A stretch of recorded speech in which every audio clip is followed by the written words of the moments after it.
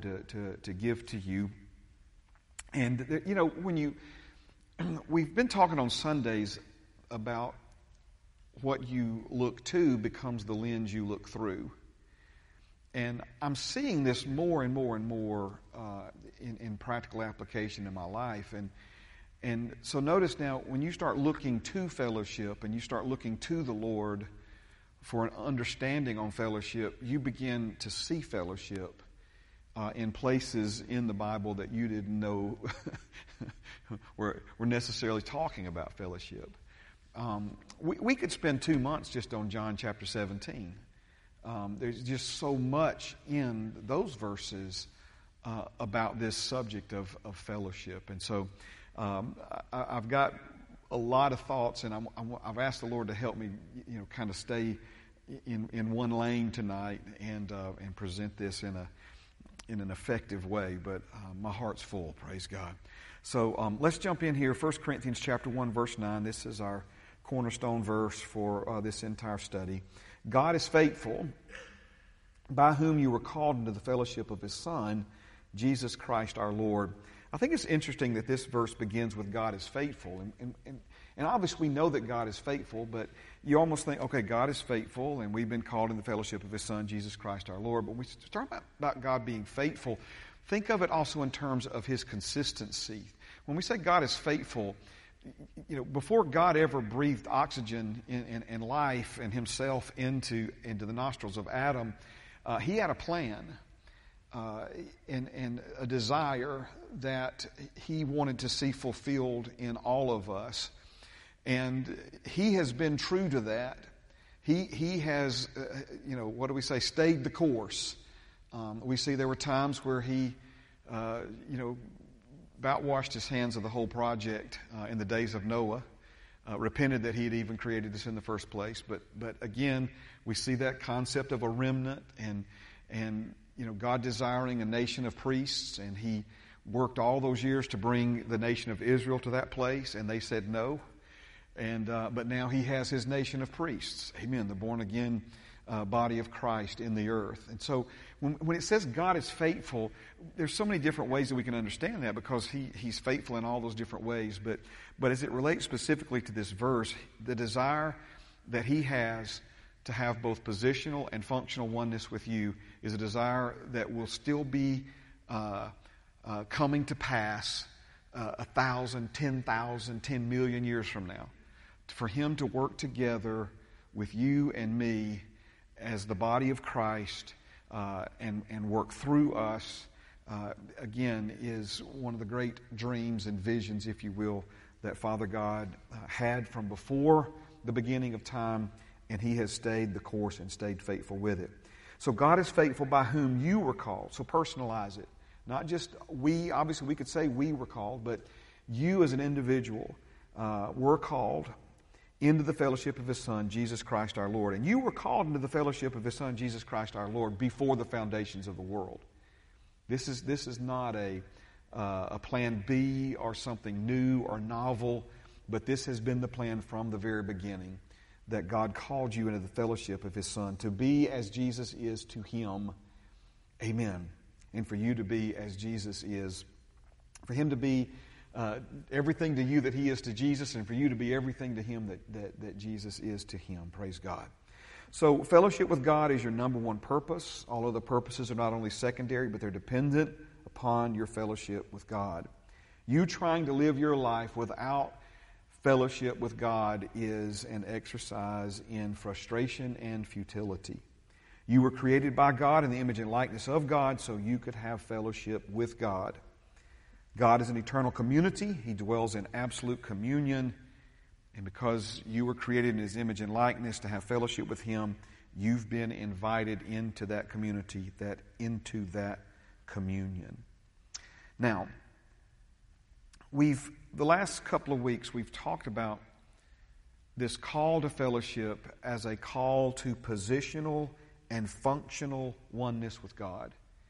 And I want to make sure that we understand the difference. And I know these are kind of unique words. We start talking about the position and function. But a positional oneness with God is something that we receive through the new birth, something that we receive via our salvation, where we become a new creation in Christ Jesus, where our old spirit, because you are a spirit, your old spirit is buried with Christ. You're not given a refurbished spirit, but a new spirit. God puts a new spirit in you, and then the new spirit He puts in you becomes one spirit with His Spirit. And so this is what we mean by positional oneness.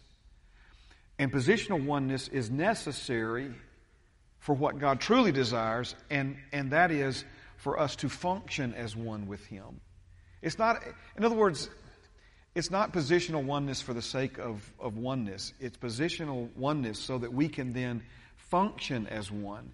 And we've compared this, what the Scriptures, I say we've compared it, God's compared it in the Word of God, and we've drawn that out to the positional and functional oneness of a marriage between a man and a woman, and both the positional and functional oneness that is a physical body. Amen. And these are the examples that we see in Scripture. So we've said fellowship among the members of the Godhead enable Father, Son, and Spirit to function as one. In the same way that marriage between a man and a woman makes them one and provides the basis for them to function as one. But we've pointed this out multiple times. Positional oneness does not make functional oneness automatic. And that's why we see two main branches in the Scriptures, and we talk about this in discipleship class. You have the branch of reconciliation to God that is salvation, and then you have the branch that is discipleship. And we often think of the cross as a symbol of our salvation, but it's the yoke that is the symbol of discipleship. And it's becoming equally yoked together with Jesus. Amen. It's slipping our neck into that yoke with Him. The yoke represents the positional oneness, but remember, the yoke is an implement for plowing, for production, for producing.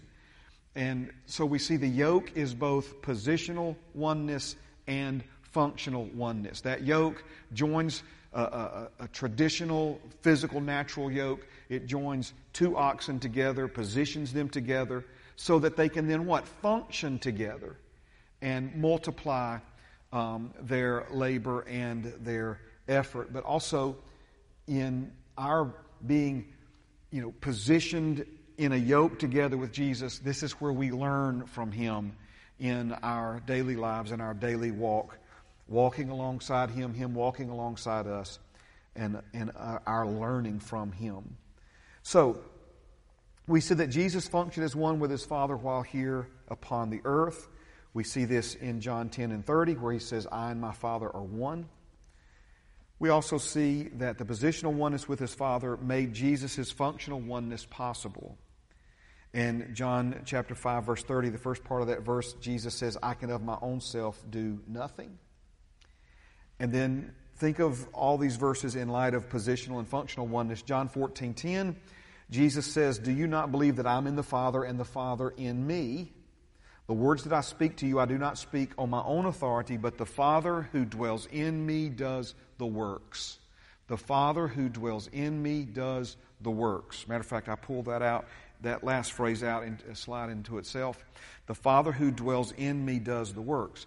So, do you see how Jesus proclaims to His disciples the positional oneness that He has with His Father? I'm in my Father is in me.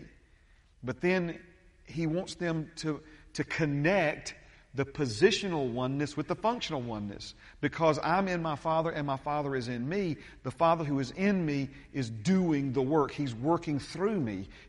Jesus came to this earth as a man. He came to this earth as a man. Every miracle He performed on this earth, He did as a man in functional oneness with God the Father. The Father in Him did the works. The Father in Him did the works. Jesus wasn't being falsely humble or modest when He said, I can of my own self do nothing.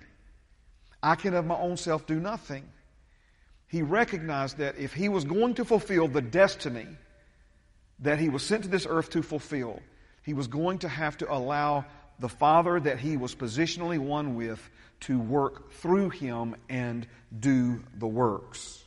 So if you've been born again, the Bible is clear about this. You are the bride of Christ and you are the body of Christ.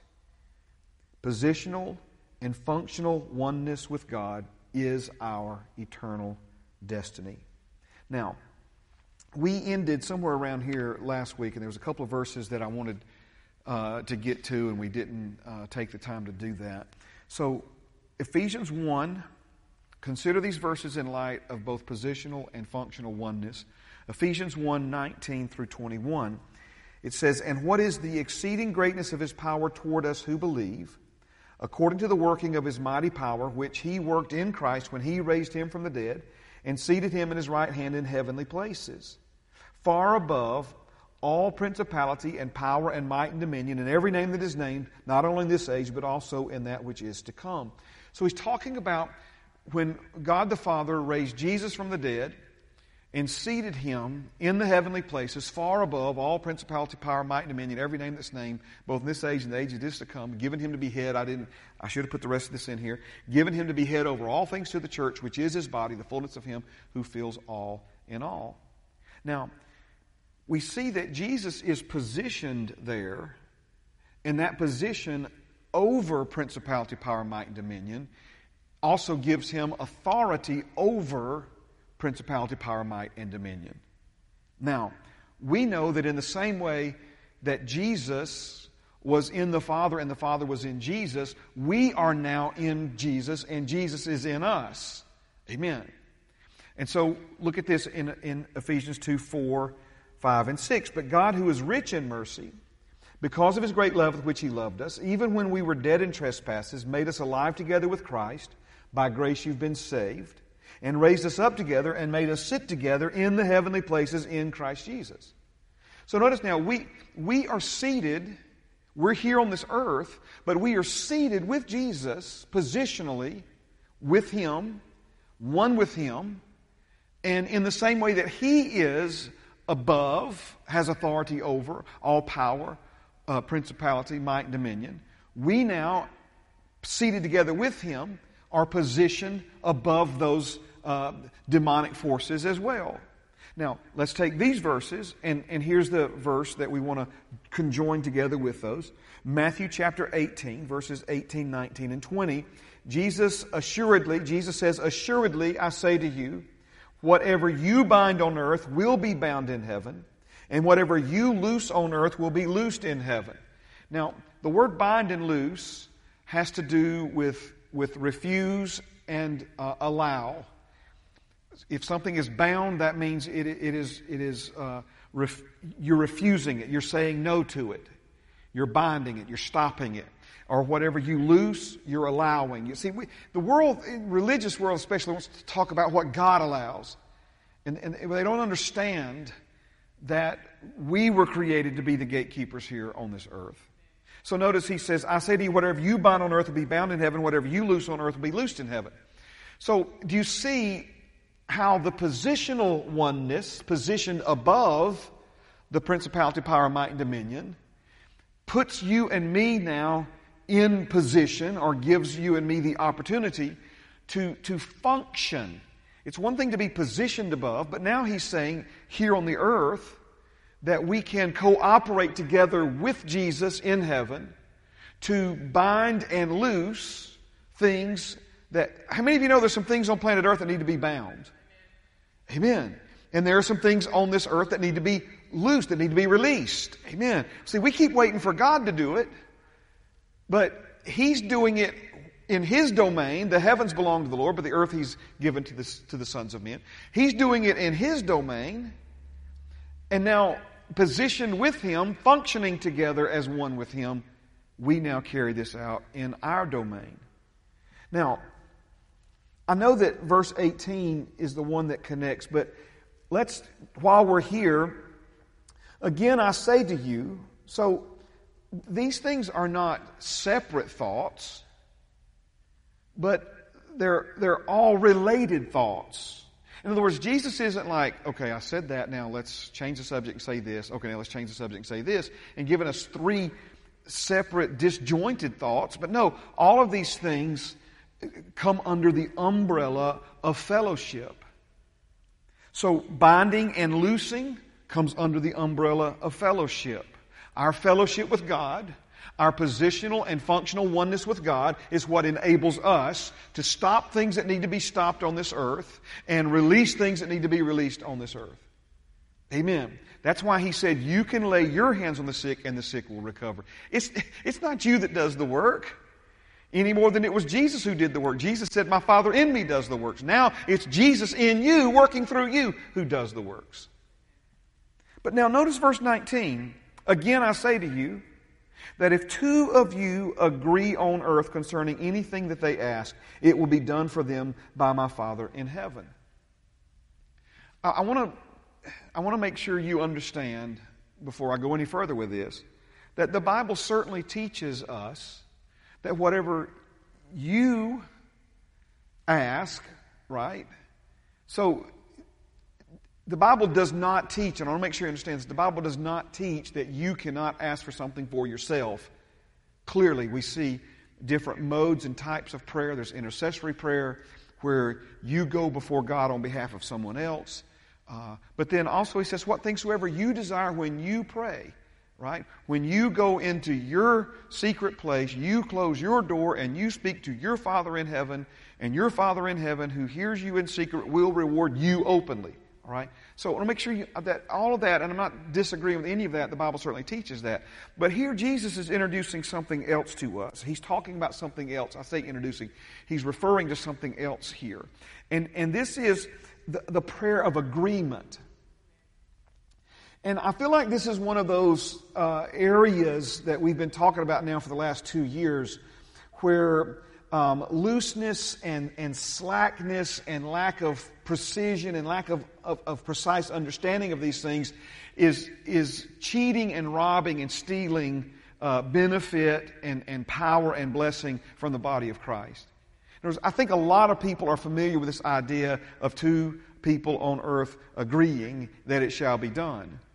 But I think where we fail to understand, how this is meant by God and intended by God to work, right, is in our limited understanding of agreement, right? It's like, okay, I need this. Do you agree I need this? Okay, well, you agree with me that I'm going to get this, okay? And you say, well, Pastor Mark, is that not what this means? It is what it means, but agreement is much more than somebody agreeing with you that you need it and God has it.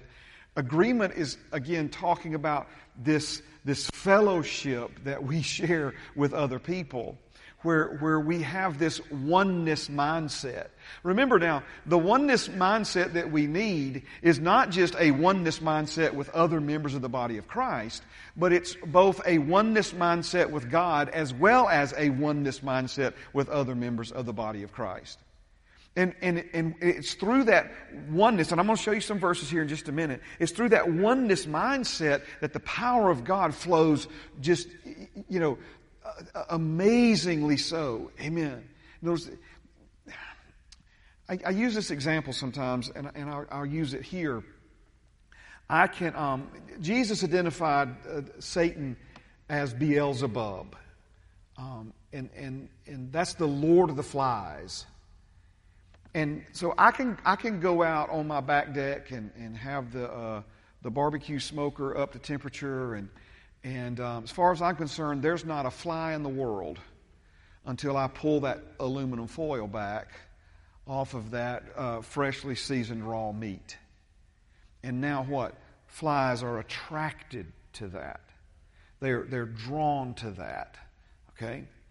And so when Jesus identified Satan as Beelzebub, as the Lord of the Flies, we know that there are certain attitudes, there are certain actions, there are certain words, things that that we can do, God forbid, but, amen, things that people do, things that people say, ways that people think, attitudes that people project, that literally attracts demonic spirits, that literally draws demonic spirits into that situation. If you ever walked into a room, you didn't hear anybody fussing, you didn't hear anybody raising their voice, but the atmosphere in that room was so thick you could cut it with a proverbial knife. In other words, there was tension in the air. The environment had shifted based upon words that were spoken, based upon lack of harmony, lack of union, lack of agreement that existed between people who had been in that room previously. Right? Because, again, where there's envy and strife, there's confusion and every evil work.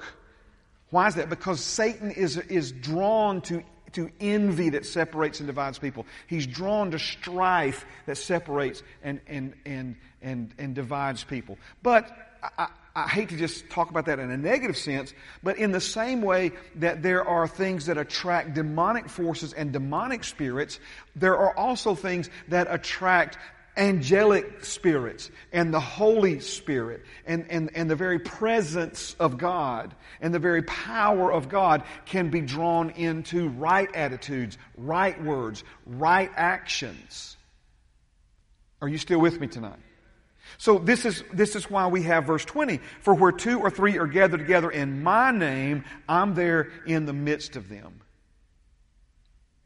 Fellowship and the oneness mindset that is being cultivated and developed in God's people between both themselves and God, between us and God, but also between individual members of the body of Christ. What's happening in these situations is that it attracts the Spirit and the presence of God. That was one of the things that made Sunday such a beautiful thing. Right? Is this attitude of honor for one of our precious saints, for someone who has given so much of her time, talent, and treasure to this body of believers. And when we came together to honor her, angels, see that kind of stuff, it repels demons, right? And it attracts angels. It attracts the presence and the power of God. So he's saying, there's a lot of folks who try to bind things. So, well, it'll never work for me. Well, what kind of disagreement, what kind of disharmony, what kind of disunity do you have in your life? Because he's saying again, in other words, these things are related. These things work together. So we see in verse 18 a functional oneness with heaven. In verse 19, we see a functional oneness with others. This word agree is the Greek word symphonio, S-U-M-P-H-O-N-E-O. And of course we get our English word symphony from that word. It means to be in agreement with, to be in unison, accord. I like this. It means to speak together with one another. To speak together with one another. That's not just, listen to me now, that's not just communication with one another. He's not just saying that you talk to one another. To speak together with one another. In other words, we see this over in Paul's letter to the Corinthians, where we are of one mind. We're of one accord. We could say it this way, we're all on the same page. Think of a symphony. When it's really right, amen, you could have 100 different instruments, different kinds of instruments, trumpets, violins, all the, whatever else, but they all hit that same note in harmony, right? Do you think of a symphony as a whole bunch of different instruments all playing a different song? No. So, harmony, one mind, one song, one voice. Here's an Old Testament passage that speaks to this as well. Behold how good, Psalm 133, matter of fact, this is the whole Psalm, 1, 2, and 3. Behold how good and how pleasant it is for brethren to dwell together in unity. It's like the precious oil upon the head, running down on the beard of Aaron, running down on the edge of his garments. It's like the dew of Hermon, descending upon the mountains of Zion. For there the Lord commanded the blessing, life forevermore.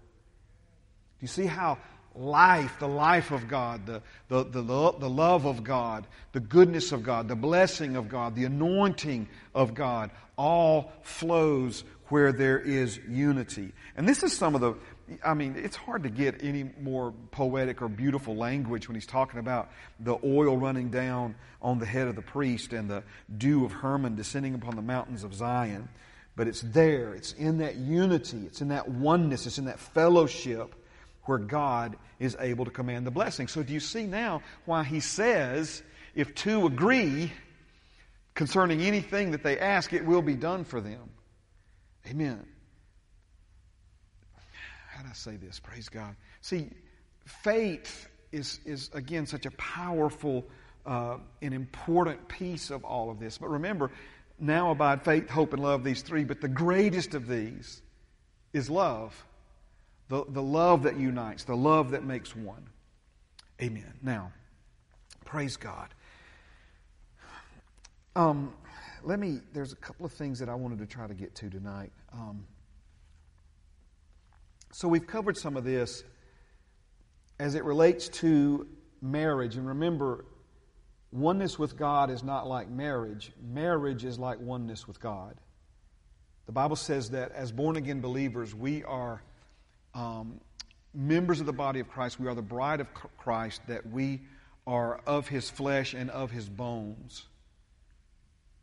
That's, in other words, the language specifically used there by the Holy Spirit through the Apostle Paul is to communicate a literal. I put this in my notes, when are we going to take these things literally?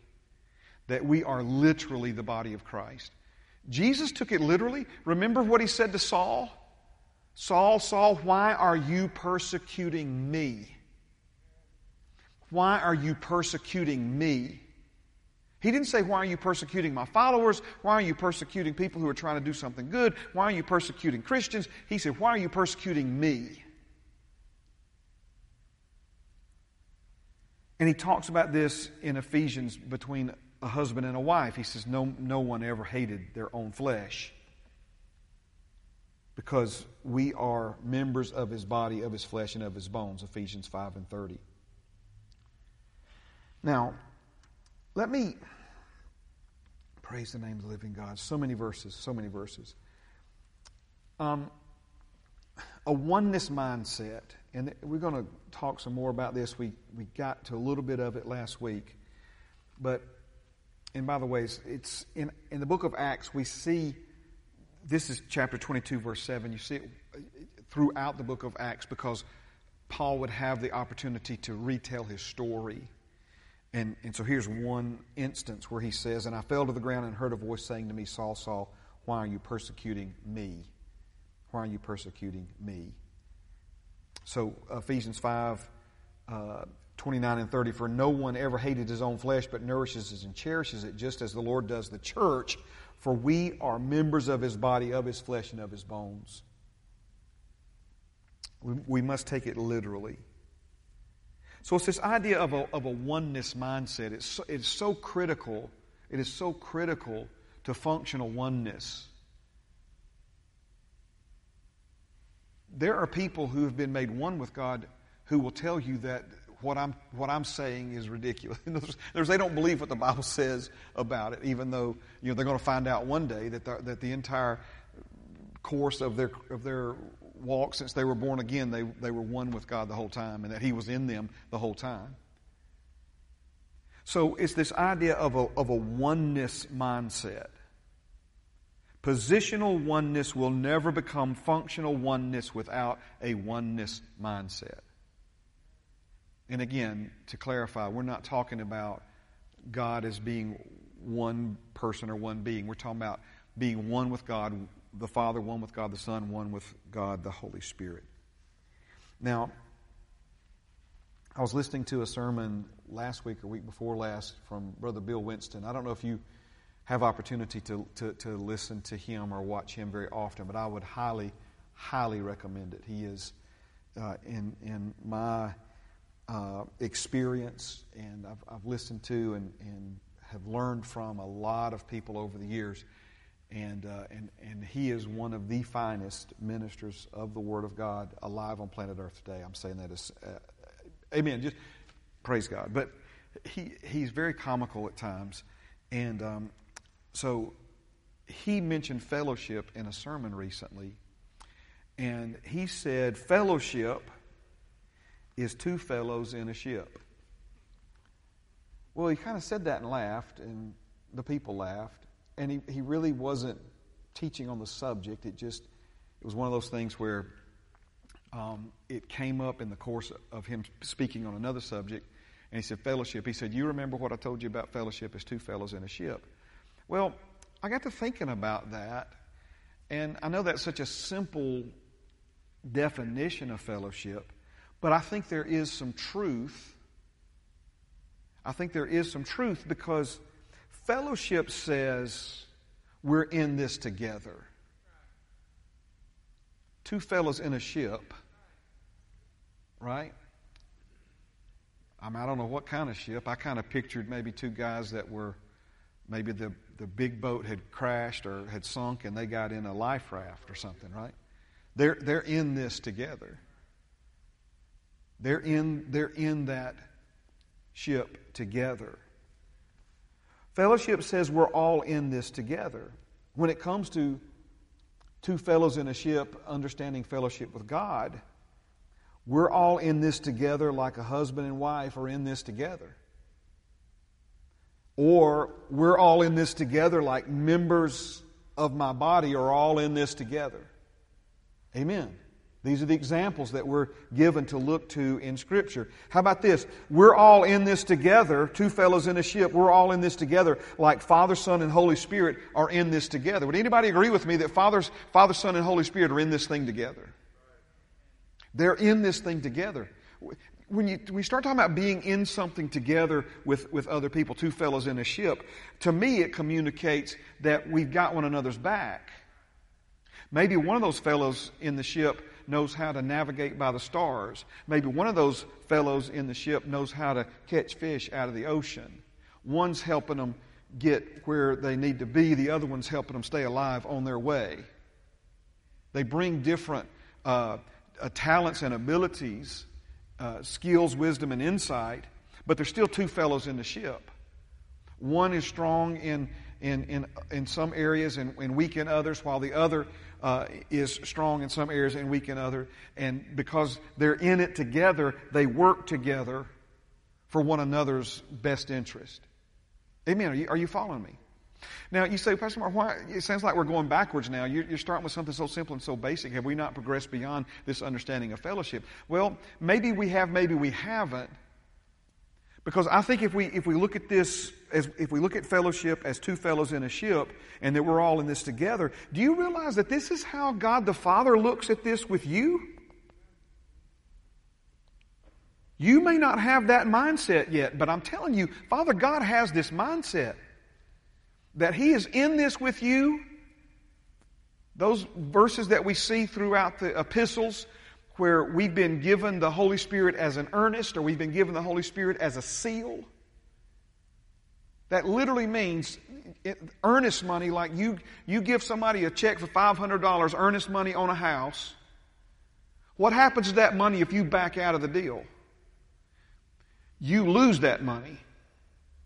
When you wrote that check for $500 and signed that contract and said, I'm going to buy your house, I have every intention to buy your house. Maybe there's some contingencies or what have you. But if you break that contract, you lose your earnest. And in the same way, He who began a good work in you is committed. God is faithful, who's called you into the fellowship with His same fellowship with Him as His Son, right? He is committed to see it through to the end, and so that you can know He's serious about His commitment to you. He gave you the Holy Spirit. He put His Spirit, His Holy Spirit in you as earnest and sealed the deal. Amen. He's saying to you and me, I'm in this with you. What do you think it means when He says, I'm with you always, even unto the end of the way? I will never leave you. I will never forsake you. We're in this together. We're in this together. This is a oneness mindset that Father God has towards you and me as the bride of Christ, as the body of Christ. Oh, sweet Jesus. Man, so many things firing off in my head. Some of you know John, Mark, and Gina moved back to Nashville, and they're living with us until, they get their house and so forth and so on. And when Bethany married Jake, Jake just became a son to me. I don't treat him any different from any of my other children. And now Gina, and of course, I got to know her during the dating process and engagement process with John Mark. But since they've been married, they've been in Nashville, And so I am really, really enjoying the fellowship that I have now with, of course, my son, but with my new daughter. Amen. With Gina. And man, she's, I don't know, she's just precious in so many ways, and I'm so thankful for her. But see, again, my mindset towards her is she is my family. Amen. Are you? It's the same mindset that Father God has. What do you think it means when Jesus says He loves you with the same love He loves me with? All right, let me try to. I know we're right at the end here, but let me. When we talk about a oneness mindset, see, when a husband and wife come together and God makes them positionally one, now the positional oneness provides the foundation and the platform and the basis for the functional oneness to develop.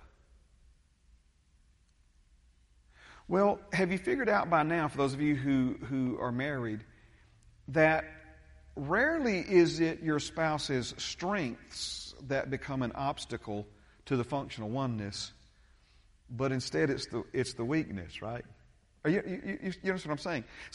See, Pam didn't just marry all my strengths. She married me. She became one with me. Every good thing I bring to the table, and also the areas I'm still growing up in. Amen.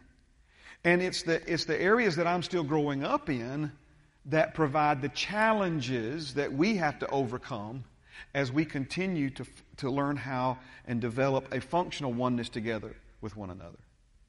See, she has strengths and weaknesses. I have strengths and weaknesses. If we're wise, we will not allow the weaknesses to divide us, but where I'm weak, I need to let her be strong. And so some examples of this, some people are just naturally good with balancing a checkbook and managing money. Some folks, it's not their thing. Okay? So that's just a real basic, simple way. Don't let that difference divide. You still work together, still have input, still have communication. But if somebody is strong in an area, let them be strong in that area. Amen? If my knee's trying to be my thumb, it's not going to be a good thumb, but it'll be a great knee. Amen. So you do realize, and we'll develop this more in the days ahead, but a fellowship mindset, I've been telling you this now, a fellowship mindset sees only ours now. I told you last week, there is absolutely no possible scenario where Pam loses and I win. We either both win or we both lose. So that's a oneness mindset. That's why we don't keep score. See, husbands and wives who still keep score, are you following me? Who still keep score, trying to get the moral high ground on the other and all these other things. Well, I'm doing more for him than he's doing for me. And all she does is wash the clothes, and I have to go out in the sun and cut the grass. What? See, again, that is relationship mindset. That's not fellowship mindset. That's not oneness mindset. Remember what the Lord told us. He said, see, this is where the difference between relationship and fellowship really gets strong right here. This is where I think perhaps one of the biggest differences in relationship versus fellowship is what we're talking about right now. Because a relationship's highest virtue is sharing. Remember what we said it over and over again. I'm going to share my life with you. That's not marriage. Marriage is not me sharing my life with you, me sharing myself with you. No, it's me giving myself to you. And if necessary, me dying for you. Jesus did not share himself with us. He gave himself to us.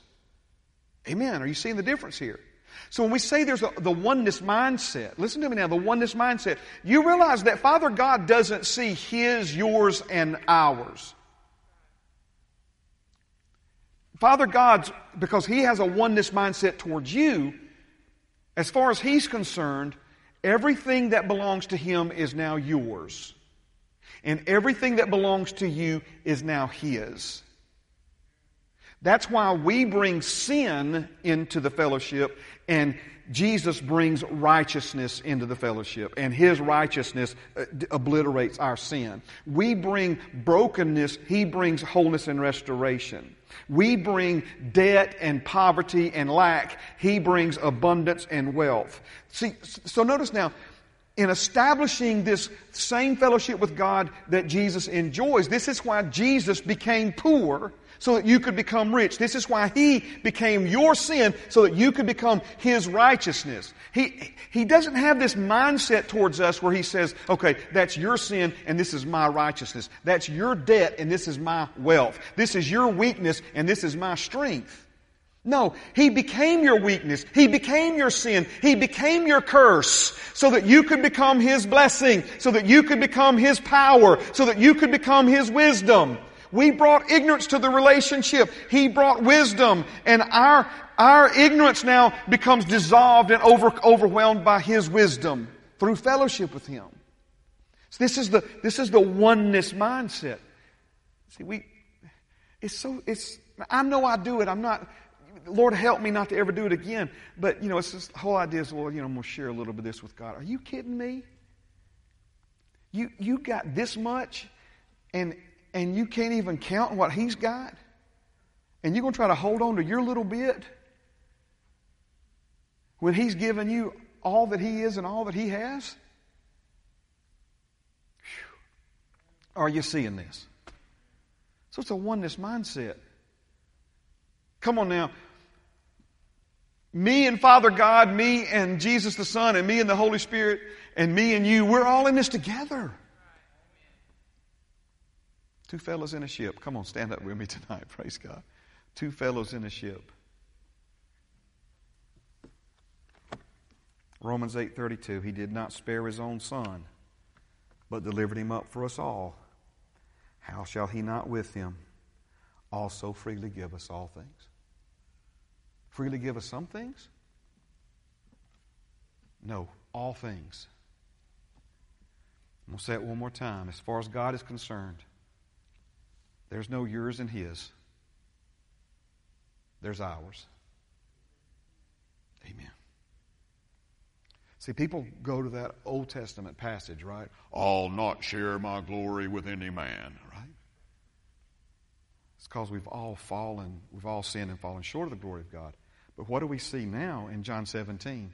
The same glory that he gave to Jesus, he's now given to you. And Jesus doesn't think that's that whole part about being equal with God, thought it not robbery to be equal with God, but made himself of no reputation. Jesus is very secure in who he is. He's not territorial about, no, that's mine. Seated together with me in heavenly places. Come on, Father, that's my place with you. It's okay if they sit maybe a couple of tiers down close to me. No. See, fellowship says, come boldly to the throne. Same position Jesus has with the Father, you have. He hasn't withheld that from you. That's fellowship. That's a oneness mindset. Amen. Father, you're good to us. Thank you for helping us, Lord. Thank you for just, Father, this not just to be something that we hear and go home and eat a hot dog and forget about or whatever, Lord, that we meditate on these things and we allow these things to become grafted into us, Lord, that they begin to change the way we see ourselves and the way we see, Lord, our walking with you and fellowshipping with you and doing life together with you. Lord, we're all in this together. You're in this with us. You said you'd never leave us nor forsake us. You've withheld no good thing from us. You've given us your glory. You've given us the same love that you love Jesus with. You've given us the same glory. You've given us your Spirit. You've given us yourself. You've made us an heir of yours, Father, and a co-heir together with Jesus. Thank you, Lord. You refer to yourself and Jesus and the Holy Spirit and the rest of the body of Christ as us. Such a beautiful word. 2-letter word, but such a beautiful word, Father. It will revolutionize, Lord, our lives the more you help us embrace this and understand this. Lord, may we look to it so we can see and view life through it. In Jesus' name, amen and amen. Thank you so much for being here tonight. Man, this Wednesday night bunch is a special, special bunch to me. Thank you.